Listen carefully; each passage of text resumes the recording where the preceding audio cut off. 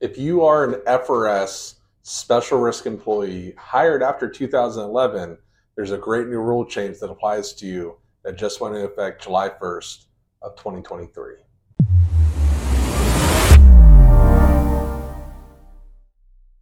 Okay, so this only applies if you were hired after July 1st of 2011.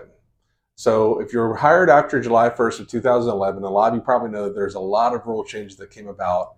Now a lot of rule changes just came about for July 1st of 2023. And one of those is that they lowered the retirement date for special risk employees back down. So it's the same for everyone, whether you're hired before 2011 or after 2011.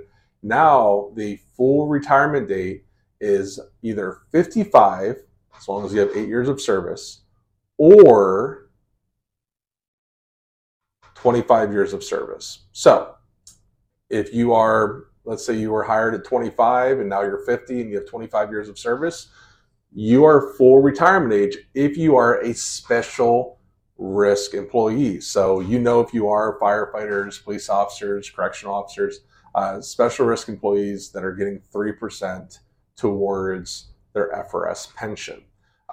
So if you are 55 and you only have 8 years of service, you're eligible for retirement. Now, one of the other things that came about is your eligibility for drop. I'm going to go ahead and link it up here. And now this applies, I think this has the biggest impact on you, on special risk employees, because a lot of you can retire at 50, at 55.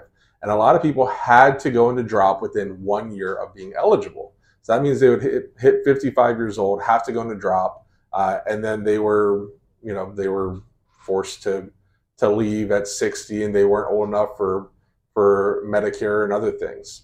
Well, what this law has done is it's also made it so you can enter drop whenever you want.